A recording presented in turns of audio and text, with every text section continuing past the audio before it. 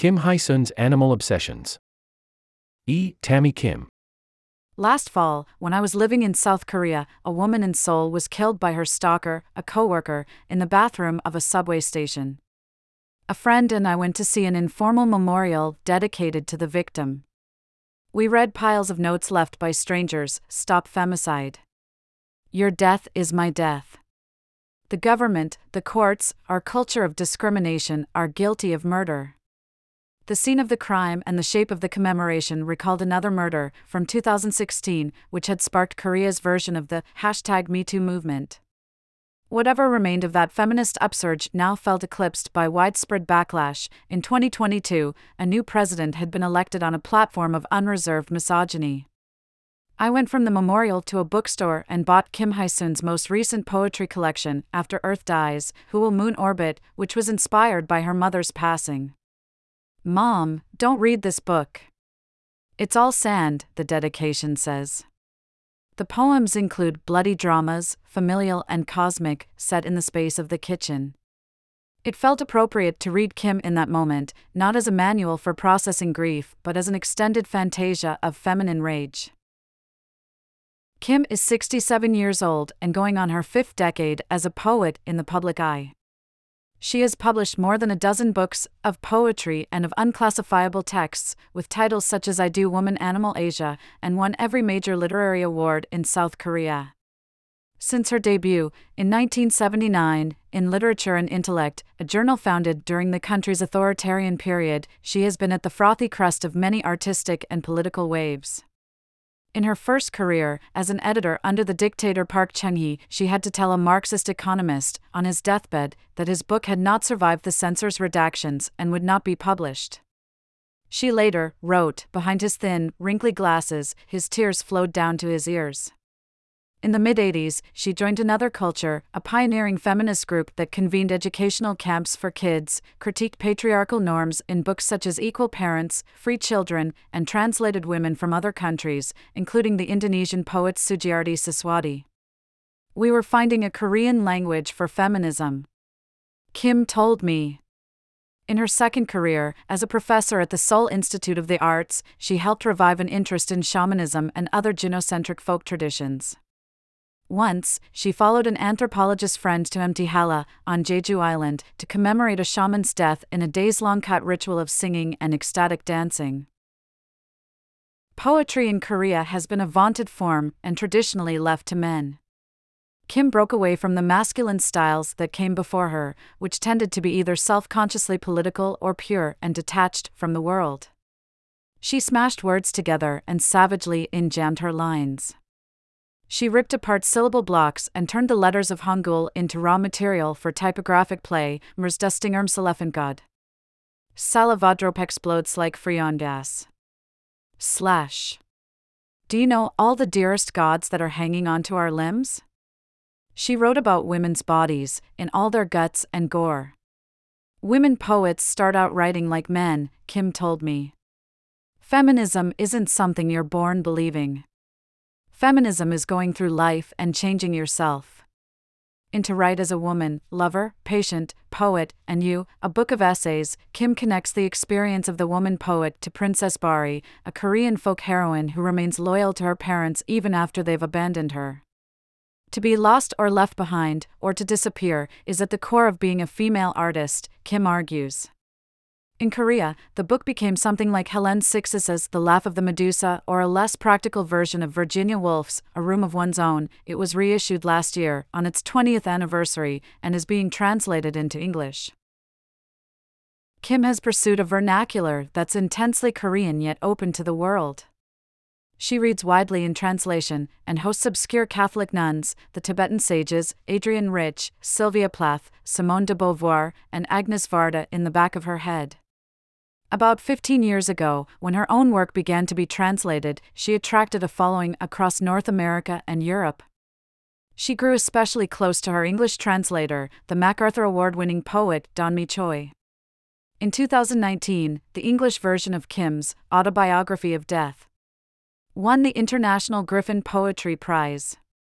The book is structured as a 49-day Buddhist mourning ceremony for hundreds of teenagers who drowned when a Korean ferry capsized 5 years earlier. Perhaps a doll, perhaps a human, perhaps you, perhaps me, she writes on day 44.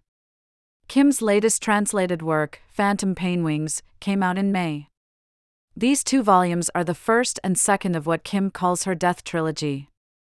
The book I bought in Seoul, After Earth Dies, Who Will Moon Orbit, is the final installment. I don't think I've ever comforted anyone with my writing, Kim notes in an afterword to Phantom Painwings. Perhaps literature crosses into a zone where consolation can't intervene. What zone does Kim occupy? She has modeled an approach to language and the writing life for dozens of poets and other artists in Korea and in the diaspora. In 2019, her writing on Princess Bari inspired Community of Parting, a video installation by Jane Jean Kaysen, a Danish-Korean adoptee who represented the Korean pavilion at the Venice Biennale. A suite of poems titled Community of Parting is the centerpiece of Phantom Painwings. A former student of Kim's, Yoo Hee-kyun, runs a poetry bookshop called Wit and Cynical in Seoul's Hyesoon district, which became a center of the #MeToo protests. When that movement got started, you told a reporter that Kim's autobiography of death was a top seller. Since retiring from her job as a professor in early 2021, Kim has kept mostly to her apartment in Seoul's Dehakro neighborhood, beset by undiagnosed nerve pain, which she interprets as a chronic female ailment, and insomnia. At night, she goes between her bedroom and her study, lying down and failing to sleep. She reads old novels all the way through. Recently, she was back on Clarice Lispector, a favorite, and new fiction until it bores her. It isn't very good. She watches competitive singing shows on television, answers emails from 3 continents, and drafts stanzas longhand. Several times last year, I caught up with her in periods of good health. One afternoon, she intercepted me at a subway stop near her home. She lives with her husband, the avant-garde playwright Lee Kang-baek, and their daughter, Fi Jae Lee, whose raucous line drawings and sculptures adorn many of Kim's books. Kim was unmistakable, even in a face mask, jet black, bowl-cut hair, architectural glasses, scarf, billowy pants, and platform sneakers. We were repeat patrons of Gupa Noodle, an old-fashioned restaurant that specializes in batter-fried squid and rice noodles in anchovy broth. We ordered Makgeolli rice wine, which she barely touched, and I ended up drinking alone. Kim speaks at an unhurried pace and in a soft rasp. She told a tragicomic story about traveling with an incurable melancholic, a Debbie Downer type who saw only pebbles, never pearls. Laughing and eating with Kim, I felt an alien-like attentiveness to my own body. I considered the peristalsis working noodles down my throat and the purple-blue blood racing back to my heart. My bones are hollow like a flute so every one of them can sing and whistle. The achy root has spread between the intestines like lightning.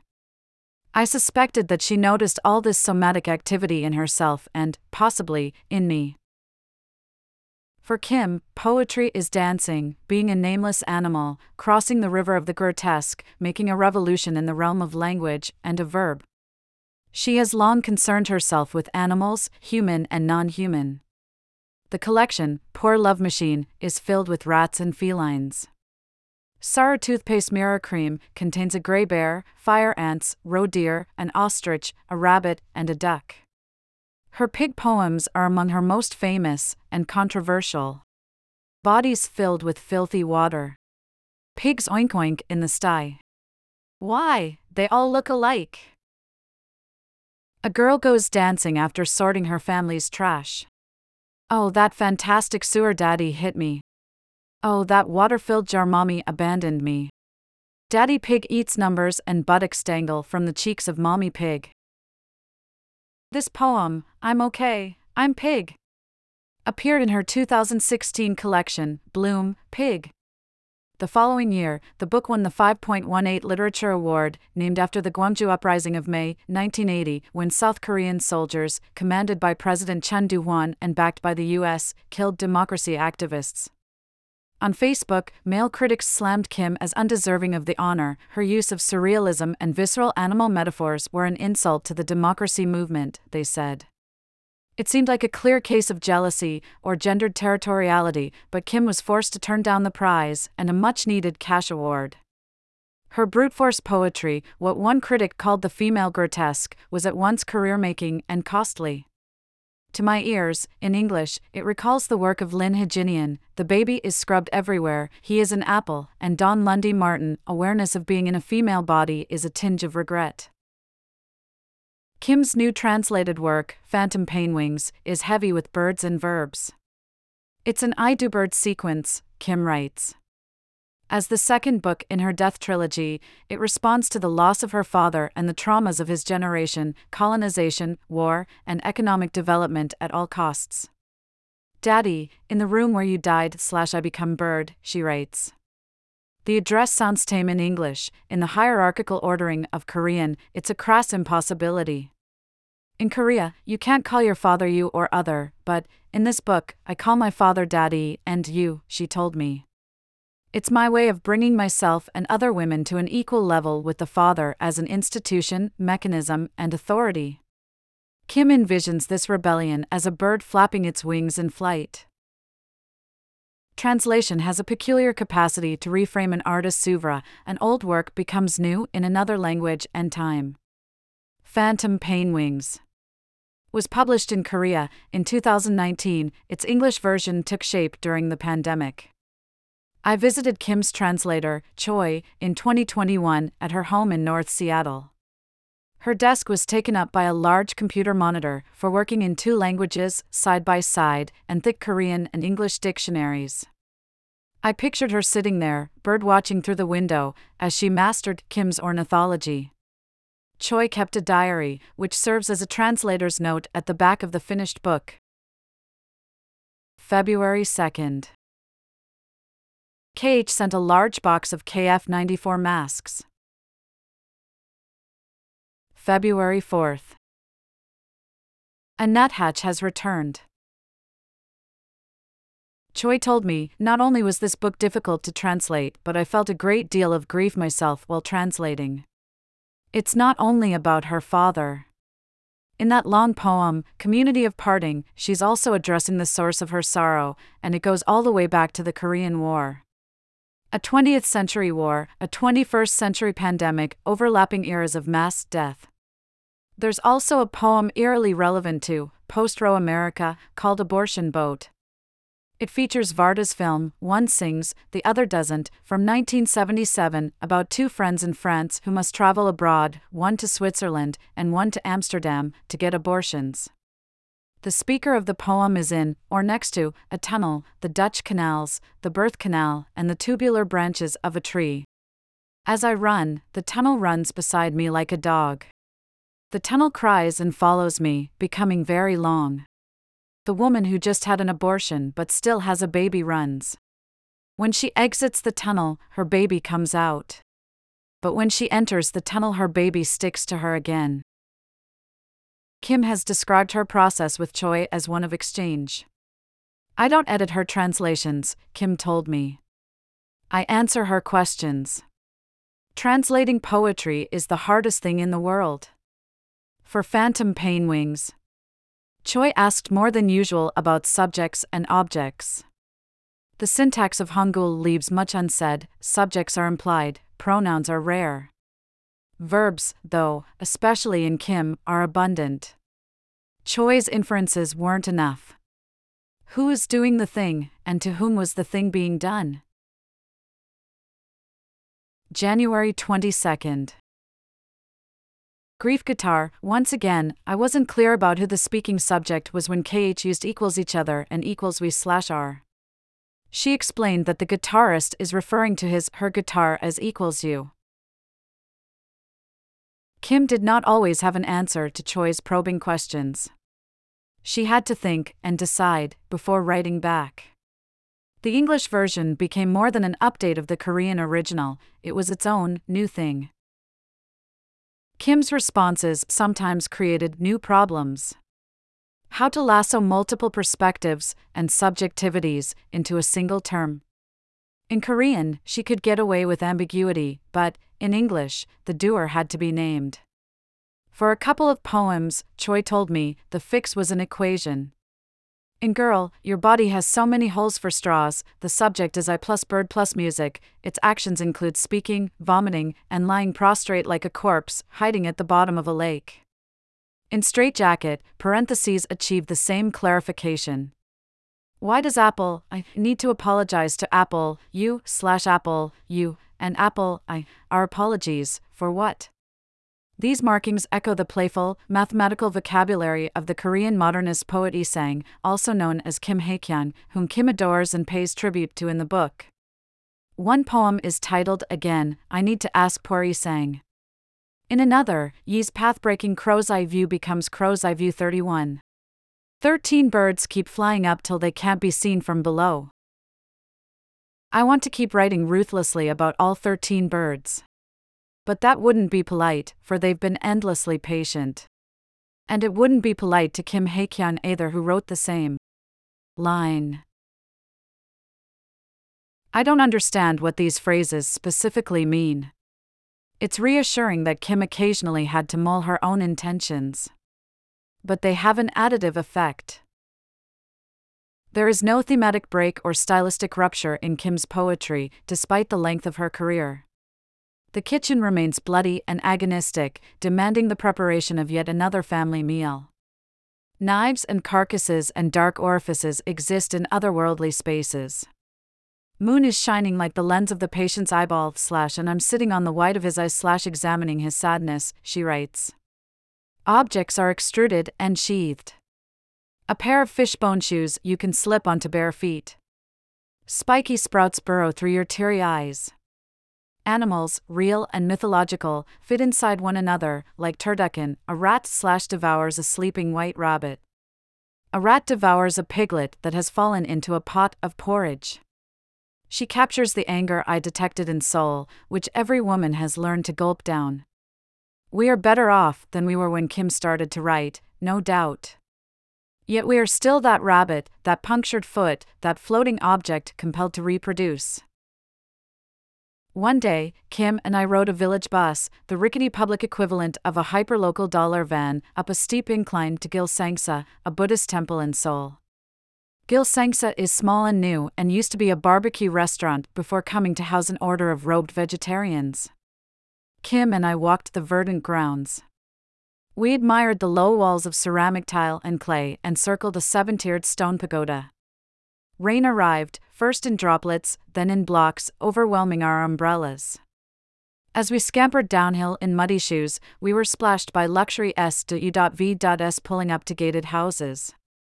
The area has long been home to chaebol executives and retired authoritarians.